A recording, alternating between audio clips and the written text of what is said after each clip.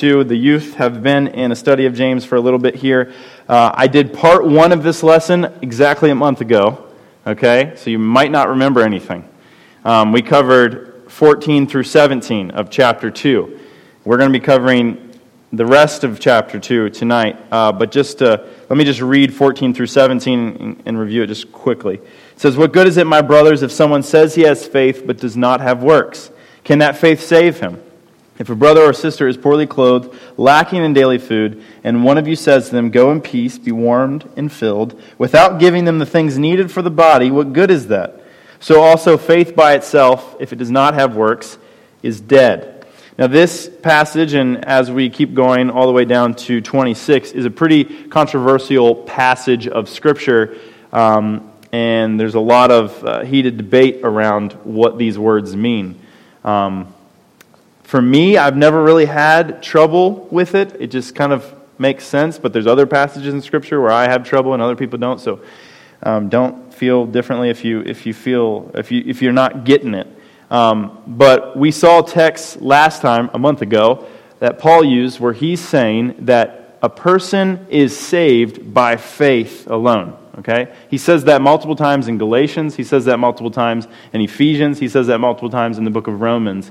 Paul says all those different things. And here you have James, a different person, saying now, can someone, or he actually says in verse 24 there, that you see a person is justified by works and not by faith alone. So when he says that, it almost seems like, okay, we have people, we know that God has written the entire Bible, right? He used human authors, and these human authors disagree with one another.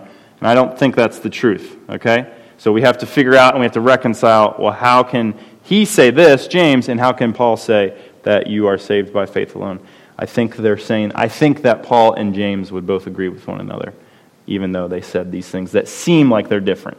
Okay, so James says, faith without works is dead. Now, last time we read this, I left you with a quote from Martin Luther, so I'm going to start with that quote this time, then we'll jump into this text again.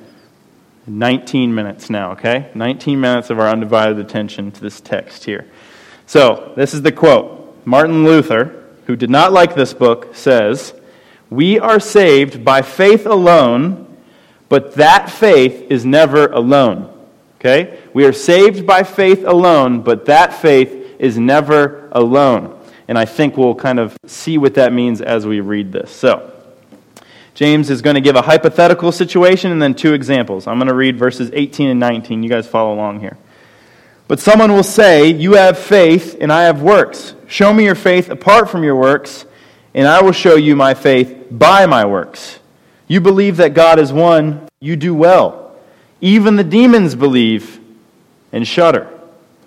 Okay, so here's the question we want to start with. How can you show someone your faith apart from works? And you can try to answer that if you have an answer to that. How can you show someone that you believe in something, or someone that you believe in God, without works? Is there a way to do that? Okay, yeah, but the actions are the works, right? So if we don't have the actions, how can we show them?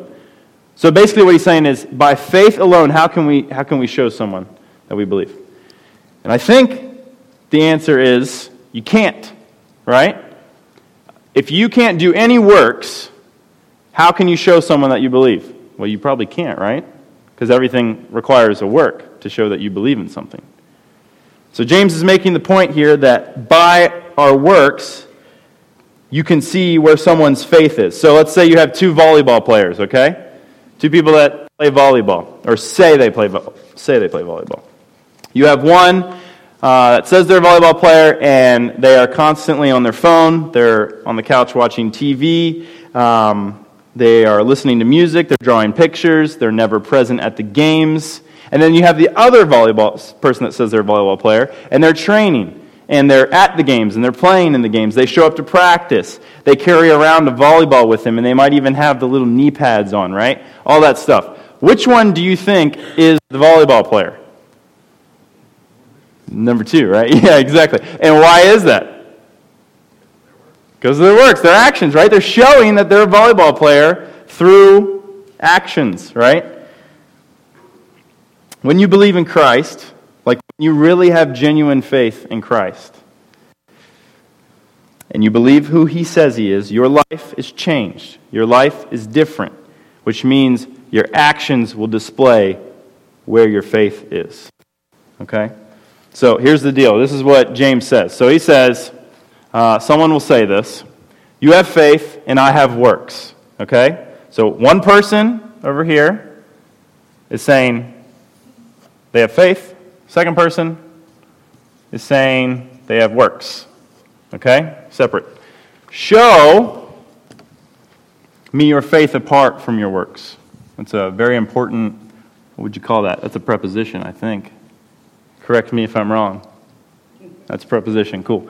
Show me your faith apart from your works, and I will show you my faith by my works. Another very important preposition, because this preposition is going to show agency, how it comes about.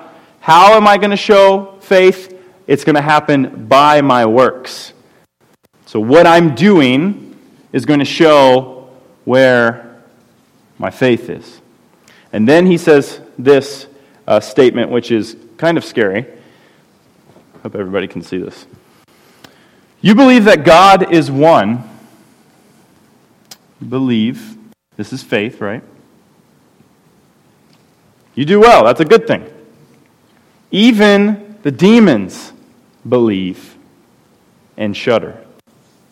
Scared. Okay? This is a very interesting statement that James uses here because he says, oh, do you have my slides? I totally forgot about that. Can you go ahead and click to the next one? So in Matthew 8, 28 and 29, this is when Jesus shows up to the demon-possessed guy and says, when he came to the other side, country of the Gadarenes, it's probably how you say it, 2 demon-possessed men met him, coming out of the tombs, so fierce that no one could pass that way. And behold, they cried out, what have you to do with us, O Son of God? Have you come here to torment us before the time? So these are the demons recognizing that Christ is the Son of God. So even the demons know. Even the demons know. And what types of things do demons do that we see in Scripture? What are some things that demons do? They possess people. Evil. They do evil things. That's right. They're just evil bad guys. What's that? Yeah. Temptation, tempt, entice. Maybe afflict, right? They can bring about disease and other things, right? There's plenty of accounts of that as well. Torment, all these different things. So this shows without a doubt, those things that they're doing, without a doubt shows that their faith is not in Christ for the salvation of their sin, right? I hope you would agree with that. They know Christ, but their works say He is not their Lord. So they know Christ, they have these works do not display that they have faith in Christ. So if you've placed, again, genuine faith in Christ, James is pointing out here, and if you're just saying that, but you have no works to back that up, he's saying that you are no better than the demons. He says this statement here, you say that God is one, that is called a Shema, something of that nature. That is a confessional, the Jews would confess that as they're placing their faith in God. God is one, that's what they would say. This is a quote from Deuteronomy 6:4. There it is. Hear, O Israel, the Lord our God, the Lord is one. That's what they would say to profess their faith in God, right? So he's saying, you can say that, but if you don't have anything to back that up, then you're no better than the demons. They said that too. They came up to Christ and said, He's the Son of God, right? They recognize who He is. They know. And they're scared. They shudder, right? They said, have you come to torment us before the time? That's what they're saying. So this was an affirmation that we see in the Jewish culture in the Old Testament of faith in God. And then James is going to go on to give 2 examples. I didn't put all the verses up here. That's why you need your Bible, okay? So, verse 20. Do you want to be shown, you foolish person, that faith apart from works is useless? That's pretty harsh, calling him a foolish person. Was not Abraham, our father, justified by works when he offered his son Isaac on the altar? You see that faith was active along with his works, and faith was completed by his works. And the scripture was fulfilled that says, Abraham believed God, and it was counted to him as righteousness. And he was called a friend of God. You see that a person is justified by works and not by faith alone. And in the same way, was not also Rahab the prostitute justified by works when she received the messengers and sent them out by another way? For as the body apart from the spirit is dead, so also faith apart from works is dead. So he's just beating a dead horse here. He's saying it over and over again. And so it's getting more controversial and controversial as we go. And really we get to verse 24 and it's like, what are you saying, James, right? Or at least that's how I felt the first time I read it. So he's asking this rhetorical question. Do you want me to show you? He was going to show you anyway, but he asked you the question. Do you want me to show you how faith apart from works is dead? Or is useless. And then he gives the example of Abraham, and he gives the example of Rahab. These are both Old Testament people. We see Rahab in Joshua, we see Abraham in Genesis. So he brings up Abraham and Isaac. What do we remember about Abraham and Isaac specifically? He brings up a specific event here. Yeah, when he's offering up his son, right? So he takes Isaac up. God says that, you're going to offer your son to me as a sacrifice. He goes all the way up to do it. Isaac is up there. I couldn't imagine this actually playing out in real life. This was a real event. And Isaac is asking him, Dad, where's the sacrifice? We got the wood. We got the stones to prepare everything. Where's the sacrifice? And Abraham says the Lord will provide, knowing at that time that the provision of the Lord that he knew about was his son. And so he was going to go up there and sacrifice his son, and he almost goes through with it, but God provides a ram instead. So anyway, we see Abraham exhibiting his faith with his son Isaac. So I'm pretty sure you don't go sacrifice your own son if you're not going to have faith in what and who you're doing that for, right?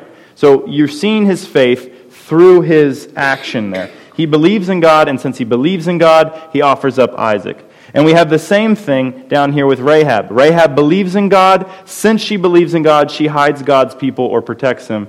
In Joshua 2:11 here, back there, Kevin, yeah. And as soon as we heard it, our hearts were... This is Rahab speaking to the spies. She's saying, Rahab is not a Jewish person, and she's saying, we have heard about your God. Our hearts are melted, and there was no spirit left in any man because of you. For the Lord your God, He is God, in the heavens and above and on the earth beneath. This is similar to that Shema, the confessional statement that the Jews would make. Rahab, a non-Jew, has heard about God. She believes Him, that He is the God in the heavens and above, and He's made everything. And because of that, because of her faith, then the work comes where she is going to hide the spies and protect God's people. We have faith in Christ, and because we do, we show it by serving Him. This could be kindness, this could be sharing the gospel, this could be serving in our church. This could be many different things here. So I too agree with James. So he says, was not Abraham our father justified? And justified is really a word that means declared righteous, okay? That's what that word means. It's kind of a legal term, declared righteous. And the agency, again, we see with the preposition is the word by. Was he not justified by works when he offered up his son Isaac on the altar?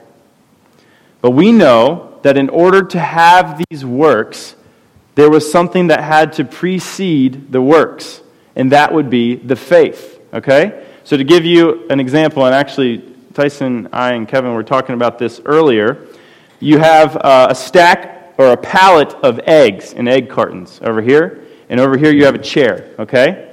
You go up to the egg cartons and you see, and you know, because you know what eggs are and you know what egg cartons are, it's probably not going to hold me, okay? So what are you not going to do? Probably not going to sit on it, right? Not going to sit on it. It's going to be a sign that says fragile as eggs. That means whatever's contained in that box, you're careful with, okay? But over here you have a chair, like the chair you're sitting on, and you see it. And you know the chair, it looks sturdy enough, you're looking at it. So as you go to sit on it, you are believing in your mind before you sit down that that chair is then going to hold you, so the work would be sitting on the chair, okay? So we see this, that the faith has to precede the works. We have faith in Christ, so then we serve Christ. We do things that honor Him. And I just listed a few there. So again, I too agree with James. If you say you believe in God, yes, Beverly.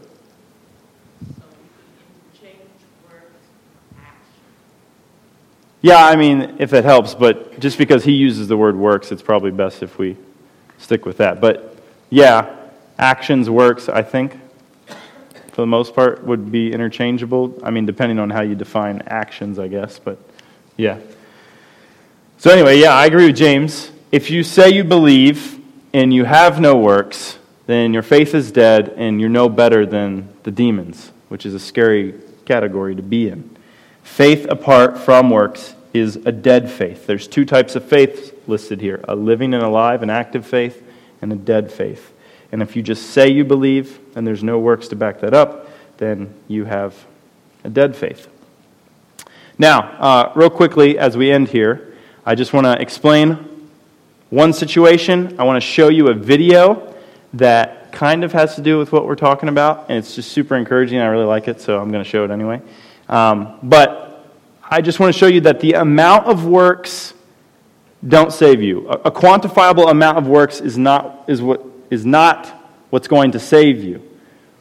Again, we looked last time how Paul has said over and over again, you are justified, you are declared righteous because you put your faith in someone else's work. That being Christ's work on the cross, His resurrection from the dead. That is what's going to save you. And that's the beauty of the Christian faith, is that everything else says you got to work till you get to God. And then the Christian faith says that, no, Christ worked, and came down to you so that you place your faith in His work. That's what saves you. The works follow after that. They're inseparable. They are inevitable, I should say. So if you're saved, if you've put genuine faith in Christ, then works will then be inevitable. It will just flow from you. It's just automatic. It's going to happen if there's a genuine faith. But we see this account in Luke chapter 23. Yeah, Pam? I always thought that by your works alone that you would be saved. Because, volunteering, coming to church. I never knew, I learned it, a few years back, but I always thought that if I was a good person and I did those works, that alone would get me. Right. I never knew until somebody told me that it was Christ's sacrifice. Yeah. That I am just automatically entitled to those. Right. Yeah. But the problem is that what's required to escape death is either a penalty paid or moral perfection. And none of us will ever attain moral perfection, right? Because it's not even the case of outweighing your bad works with your good works. That doesn't even matter. If you mess up one time, you've lost moral perfection. And so there has to be a penalty paid, and that's either going to be paid by us or by a sacrifice, a substitute. So yeah, it's amazing because then it becomes this thing where I know that I can't do anything to earn my salvation. I know that someone else did it for me, and I place my faith in Him. I'm changed forever. And then even these good works that I'm doing afterwards, because of my faith in Christ, they don't save me. They just are just showing, they're just examples that I believe in that guy. I believe in Christ. That's why I'm doing these things. But they're not like adding up, salvation points to my name or anything like that. What's that? Yeah, that's right. That's right. Yeah, whatever. Those crowns that we're going to throw at Jesus' feet, right? Yeah. Oh, sorry. Place them at His feet. All right. So anyway, let's end here with Luke 23. You're probably familiar with this passage. One of the criminals was hanging on Jesus' right, and there was another criminal on His left. Remember, there's 3 crosses. You see the picture of the 3 crosses all the time. So one of the criminals who were hanged railed at Him, saying, "Are you not the Christ? Save yourself and us." So they're hanging up on a cross, dying. They can barely breathe. They've been whipped and beat multiple times. Jesus is up there. He's got a crown of thorns on His head, showing that he's bore the curse that was in the beginning when the thorns were cursed on the ground. He's bearing that curse for us. These other guys are up there. They've been thieves all their lives. They've done nothing right. So He's saying, "Save yourself and us." But the other rebuked Him. So you have the one screaming at Him. You have the other guy saying, "Hey, listen over there. You shut up." That kind of thing. He didn't say it like that, probably. But he said, the other rebuked him, saying, do you not fear God, since you are under the same sentence of condemnation? And we indeed justly. So he's saying, we deserve this, dude. Me and you, we've done nothing but wrong, okay? We deserve to be up here on this cross. For we are receiving the due reward for our deeds. But this man, talking about Jesus, has done nothing wrong. And he said, Jesus, remember me when you come into your kingdom. And this is what Jesus said. He said to him, truly I say to you today, you will be with me in paradise. So you have the thief on the cross at the very end of his life, who really we know has only done one good thing, as far as we know, right? He's only done one good thing, and that's rebuke this other guy for not recognizing who Jesus is. The other is mocking Christ, and he says, listen, do you not realize who this is? This guy's innocent. We deserve this. He doesn't. He's dying for the sins of the world. You do not go to the kingdom of heaven with your Savior and this thief because of your works. You go because you have faith in the person and the work of Jesus Christ that drives you and motivates you for every good deed that God has prepared you for. The thief on the cross would never have said that if he did not believe what he was saying. He wouldn't have said that about Christ if he did not believe who Christ says he was. And so we even see in this instance faith preceding his work there. Works and good deeds are not pointless, but they are like a stamp of authenticity on our faith. And they're showing, they're fruits of, what did Kevin say earlier? It's not the root of our faith, but it's the fruit of our faith. Okay? So I want to show you one video real quick. Kevin, if you want to play that up there. Hopefully you can turn it real loud.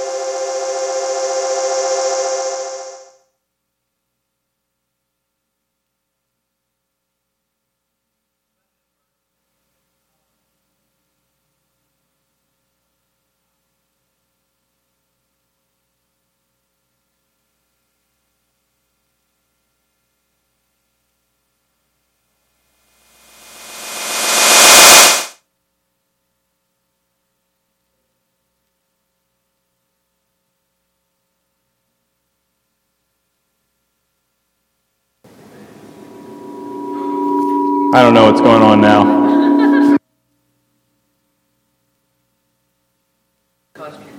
Yeah, that's what a Scottish person sounds like. That's all right, guys. All right, so anyway, we come to the end of this. We see that faith works alongside of works, okay? We are not justified by works alone. We are justified by faith alone, but that faith is never alone. It is accompanied by the showing of our faith. So, this is encouraging to us as Christians because works are not enough, but works are not necessarily meaningless to us. So, that's what I conclude with that section of James, and there's probably way more we could say about it. Does anybody have any questions or thoughts about that section there? James chapter 2, 18 and 26. Questions or thoughts about it? Man, you guys are just like the youth. I always ask that question. Oh, thank you, Andrew. I'm just thinking in my sinful nature, I want my works to contribute to my justification. But it's eye-opening and humbling to know that it doesn't. So I'm justified, and that's set. And then in my head, in my pride and humility, I feel like it helps it and hurts it if I don't sin and sin. Mm-hmm. But in reality, it's set, just like Christ. It's immutable. Yeah. So that's what I encourage you. Yeah, that's huge. Justification happens at a specific moment, whether you know it or not. And after that, if you're declared righteous, you don't get undeclared righteous. At least that's my belief. So when I mess up afterwards, when I've been declared righteous by my faith and I mess up bad, I'm forgiven, yeah. Christ has forgiven me of my sin. When he died on the cross, it wasn't just one sin, it was all sin forever, every sin I would ever do. And so, this is kind of getting off topic, but you're seen as a son or a daughter of God. You're seen as Christ. God looks at you and he sees Christ's righteousness because your sinfulness was placed on Christ. And that's one of I think that's the number one thing in our Christian walk that is the hardest thing to believe, because we are constantly going down on ourselves. I've messed it up, time and time again, because we do, because we're still sinful, but yet God sees you, and he sees Christ's righteousness, and Christ is there at his right hand showing him his scars, saying, remember these.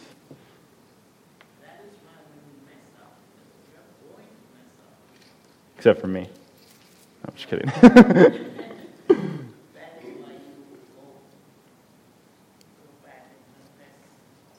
Yeah. You don't hide it or keep it secret. Accept God and keep going. Yep. Confess it to God, and I would highly encourage you, find one or two really good friends and just